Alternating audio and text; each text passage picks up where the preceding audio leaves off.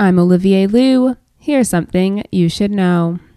Just outside of Quebec City, an all-women's firefighting team has taken home the second-place victory in the Quebec Aboriginal firefighting competition.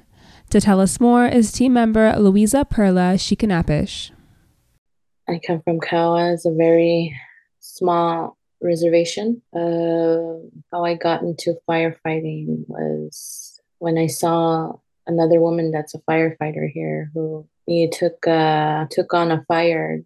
There was an old abandoned building, which was a daycare center. She handled it on her own. Well, she inspired me and motivated me. And training for the competition was very intense. There's a lot of physical activity that needed to be done. And most of the women were very tired, and we have like jobs and we have families to go home to at the end of the day. And most of us were very tired after our jobs, and we still managed to maintain in our schedule throughout the day.